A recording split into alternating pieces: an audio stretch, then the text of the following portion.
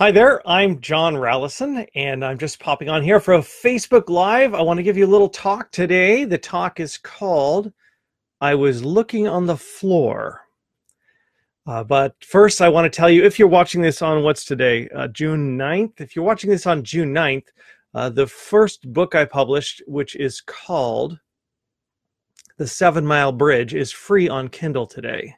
So if you're a Kindle person, you can go over to Amazon.com, search for The 7 Mile Bridge by me, and get my book for free. It's a story of a family that loses there's a mother, father, and 3 kids, and the mother dies in a car accident. Like all, I don't know if you ever noticed this, but all the fairy tales always seem to start with the mother dying.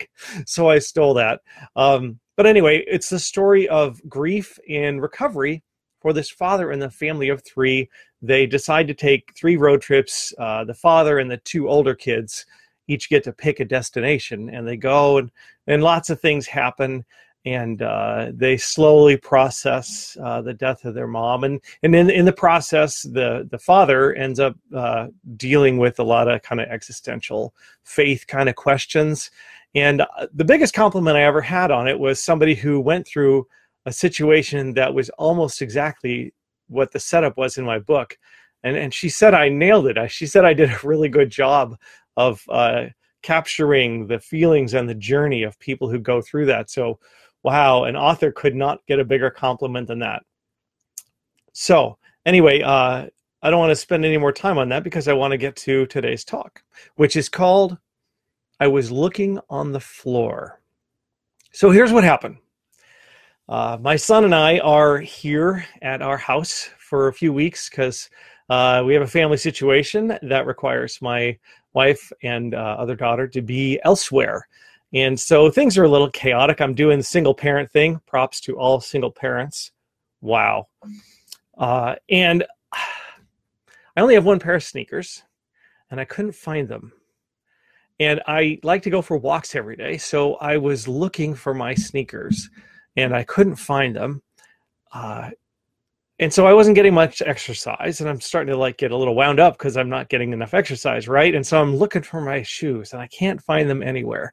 And we go into every room in the house and look. I'm looking in the family room, in the living room, in the bathroom, in the bedroom, everywhere. My son helps me look. He looks everywhere, all the bedrooms, everything. We're looking.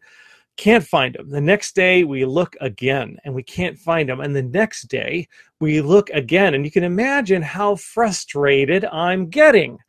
I can't find my shoes anywhere. And I know that nobody snuck into my house and stole my raggedy old sneakers. And I know I took them off somewhere. And I can even, my son and I can both picture them in our heads. We know we've seen them somewhere, but we've looked in every single room of the house.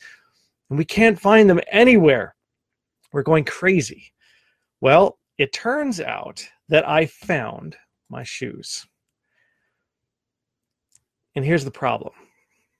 I was looking on the floor, which is where you would expect shoes to be. You take your shoes off, you put them on the floor. I do actually remember looking on the shoe rack also, because that's the other place you expect shoes to be. I was looking where I expected the shoes to be. Well, I had on the 3rd day, something happened, and I'm like, they got to be somewhere. And I went into the bathroom, and there they were, sitting on the side of the bathtub in plain view. But they were 22 inches off the floor. Yes, I did go measure it to see. So I must have been so distracted the past 3 days that I was locked into my normal pattern, and I'm looking on the floor for my shoes and on the shoe rack because that's where they go. And then I find them. They are not on the floor, but I can't find them until I quit looking on the floor, until I quit looking where I expect to find them. And that's what we're going to talk about today. I never would have found the sneakers the way I was looking for them. I could have looked as hard as I wanted and as long as I wanted. I could have got a flashlight. I could have moved furniture. And I never would have found my shoes looking the way I was looking. And it occurred to me that matches some of the frustrations that we face in life. We try to find answers to things. We try to find solutions to problems using our way of looking at them, using our framework, our worldview, the lenses through which we view our lives. And some of those problems really vex us, and we can't get past them. And maybe you're never going to find the answers looking the way you're looking. Maybe you'll never find the answer looking the way you're looking. Perseverance, of course, is good. Good to be perseverance. Be perseverance. If this wasn't live, that would be edited. Good to have perseverance. And this is always kind of a balance for me. But today's thought, I think, for us to consider is that maybe in some of these things where you've had to exercise your perseverance, the answer is not persevering more. Maybe doing things harder is not the answer. Maybe you need to see things in an entirely different way. All right, so there was a guy in the Bible, and his name was Saul, and he was like a young up-and-coming religious leader, wanted to serve God. He really wanted to serve God. I mean, he wanted to serve God and religiously lead the people of Israel. So he was doing whatever he could to probably prove himself to the leaders, because he was like an up-and-comer, and also to really keep the nation of Israel as a people who are purely worshiping God as best he can. And then there's a new sect, a new movement arising within the nation of Israel that claims that a guy named Jesus, who came from a city called Nazareth, was actually the Messiah, was the long prophesied person who would come to do the messianic thing, which we'll talk about a little later. But that messianic thing wasn't what Saul thought the messianic thing was. And Saul wanted to do the right thing. He wanted to serve God. He wanted to serve God so badly, he decided that his thing would be to wipe out this whole movement of followers of Jesus, because they claimed Jesus was the Messiah and he was raised from the dead. And people were starting to believe it. So he persecuted them, and then he turned it up a notch, and he imprisoned them, and he even turned it up to 11 and oversaw the execution of some Christians. And his idea was to push harder and harder. But it turns out that Saul, who later became the Apostle Paul, didn't need to push harder on how he looked at things to please God. He needed to see things differently. In his case, those of you who are students of the Bible anyways, will remember that Jesus appeared to him in a blinding light and knocked him off his horse while he was on his way to Damascus to arrest Christians.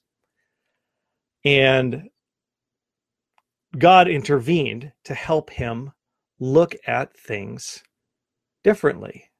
Instead of doing what he was doing harder, to step back and take a different look at reality. That maybe, in fact, Jesus was who he said he was.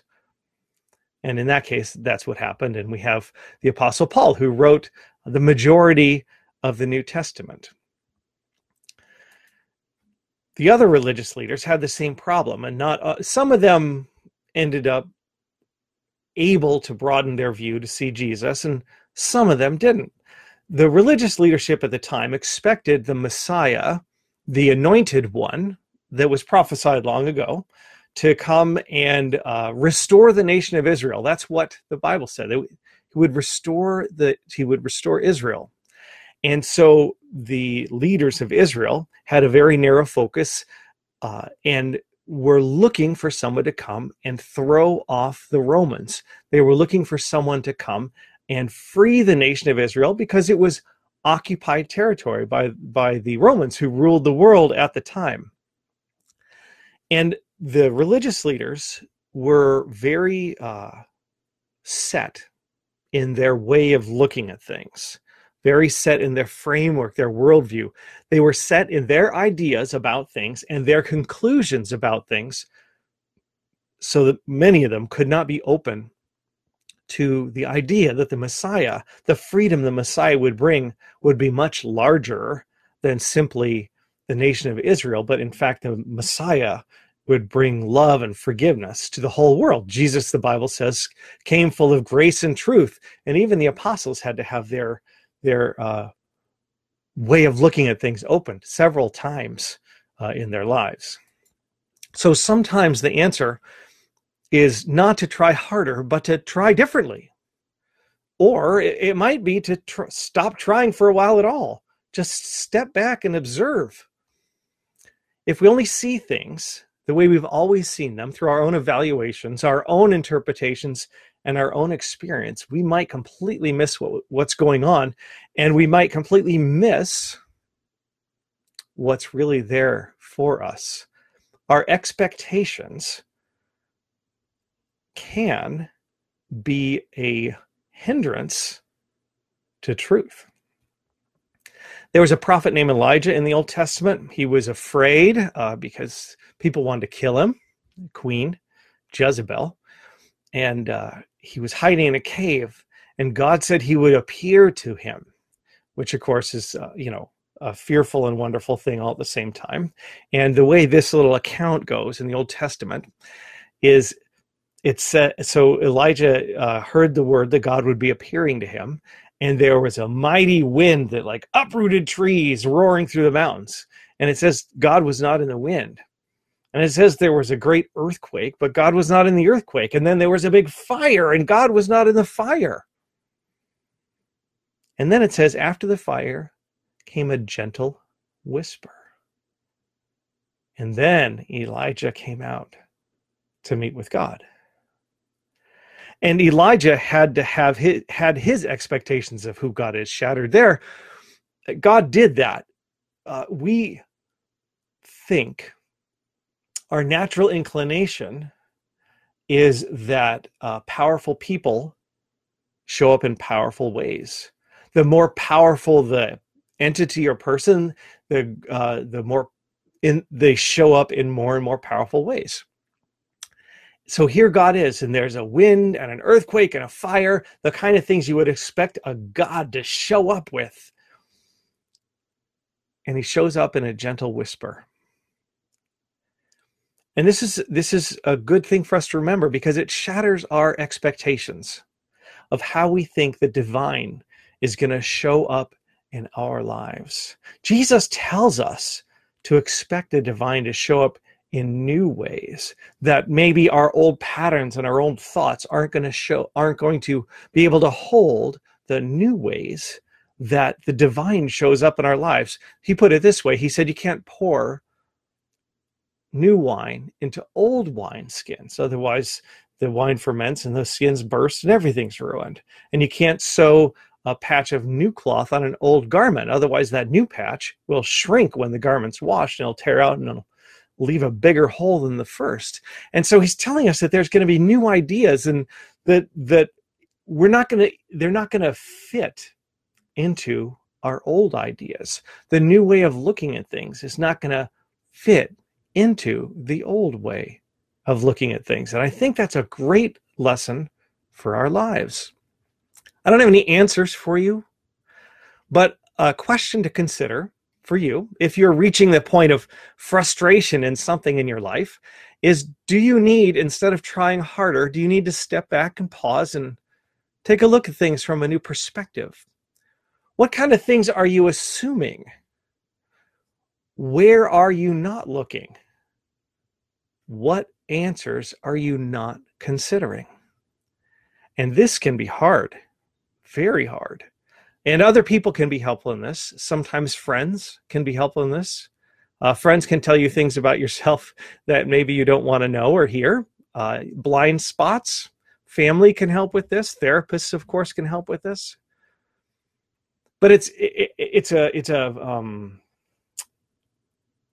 sort of a large concept, but it's very, very practical. And if you drill down into your life, you'll see that it's very practical in its application. Think about your kids. If you have children or grandchildren, whatever, sometimes misbehavior is just misbehavior. It's just kids, and they need some sort of correction, right?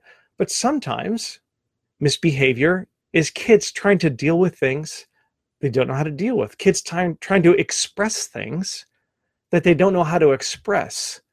And so further disciplining them for the things they are doing that really grow out of something inside of them, like anxiety or hurt, punishing them for this behavior, which is really an inability to express what's going on inside of them, is actually going to push things in a worse direction, and it's not going to solve the problem. So if you're repeatedly disciplining your kid for something that's not solving the problem, maybe you need to take a step back and take a look and ask what questions you're not asking.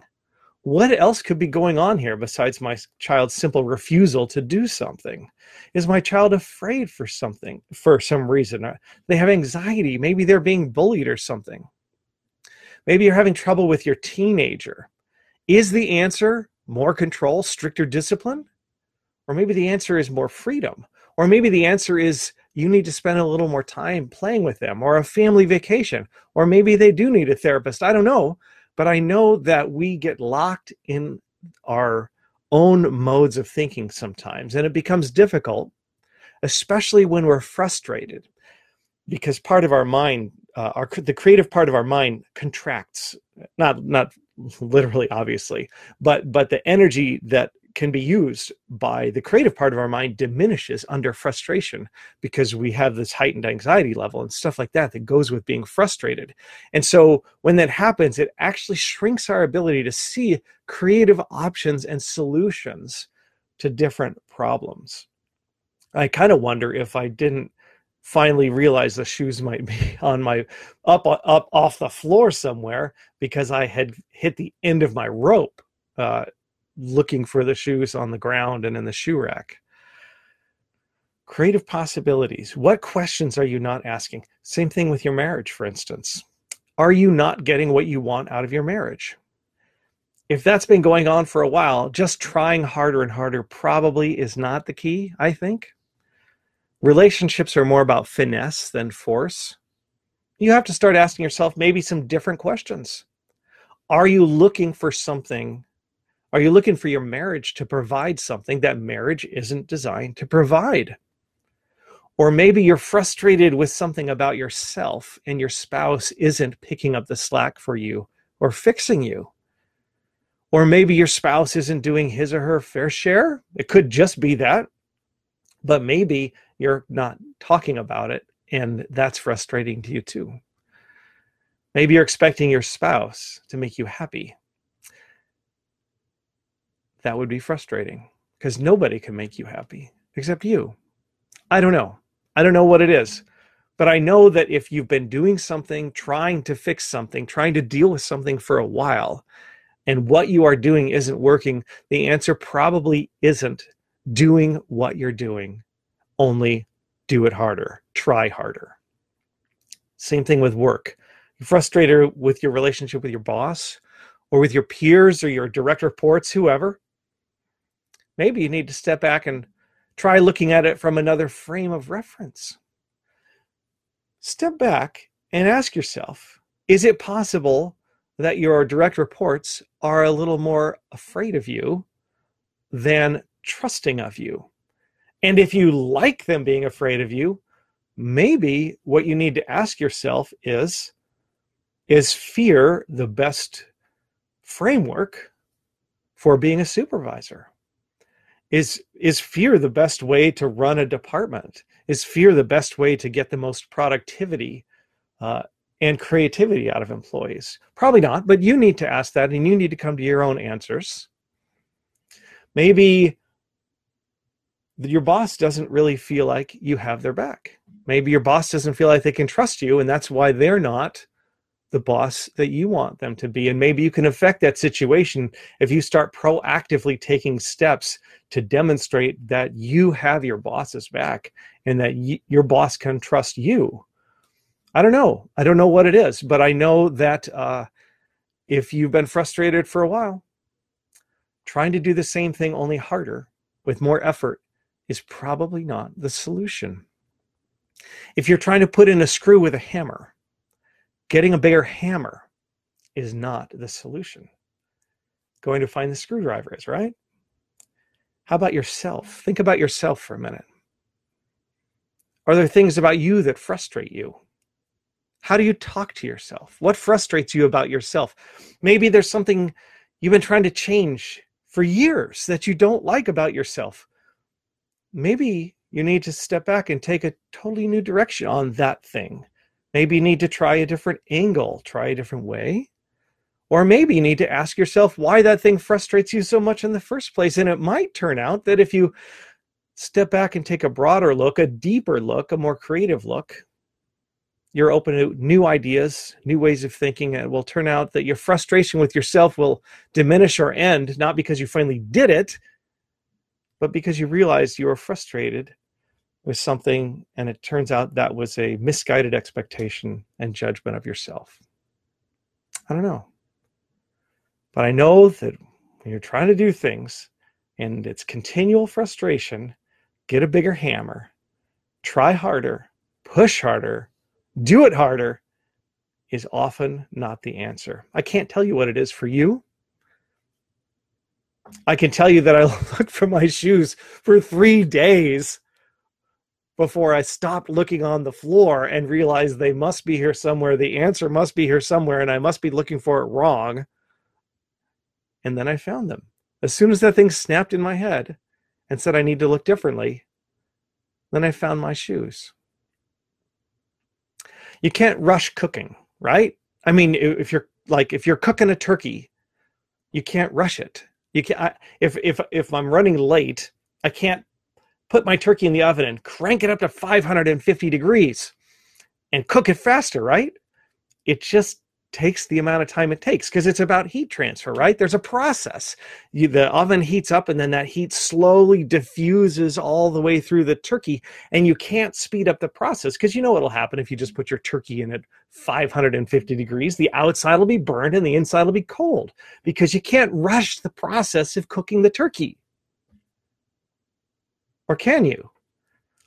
My favorite example, maybe in the world, those of you who know me are going to laugh, a microwave oven.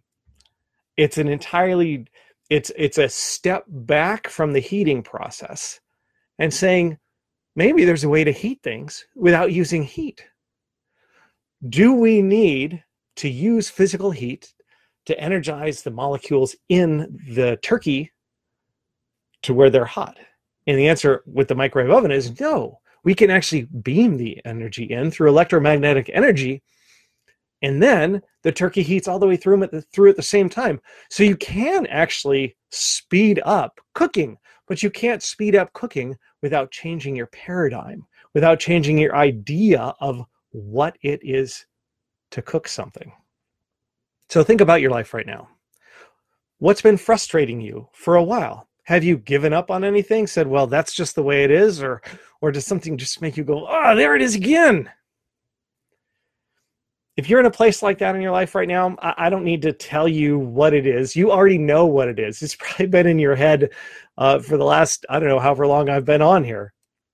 I don't need to give you more examples.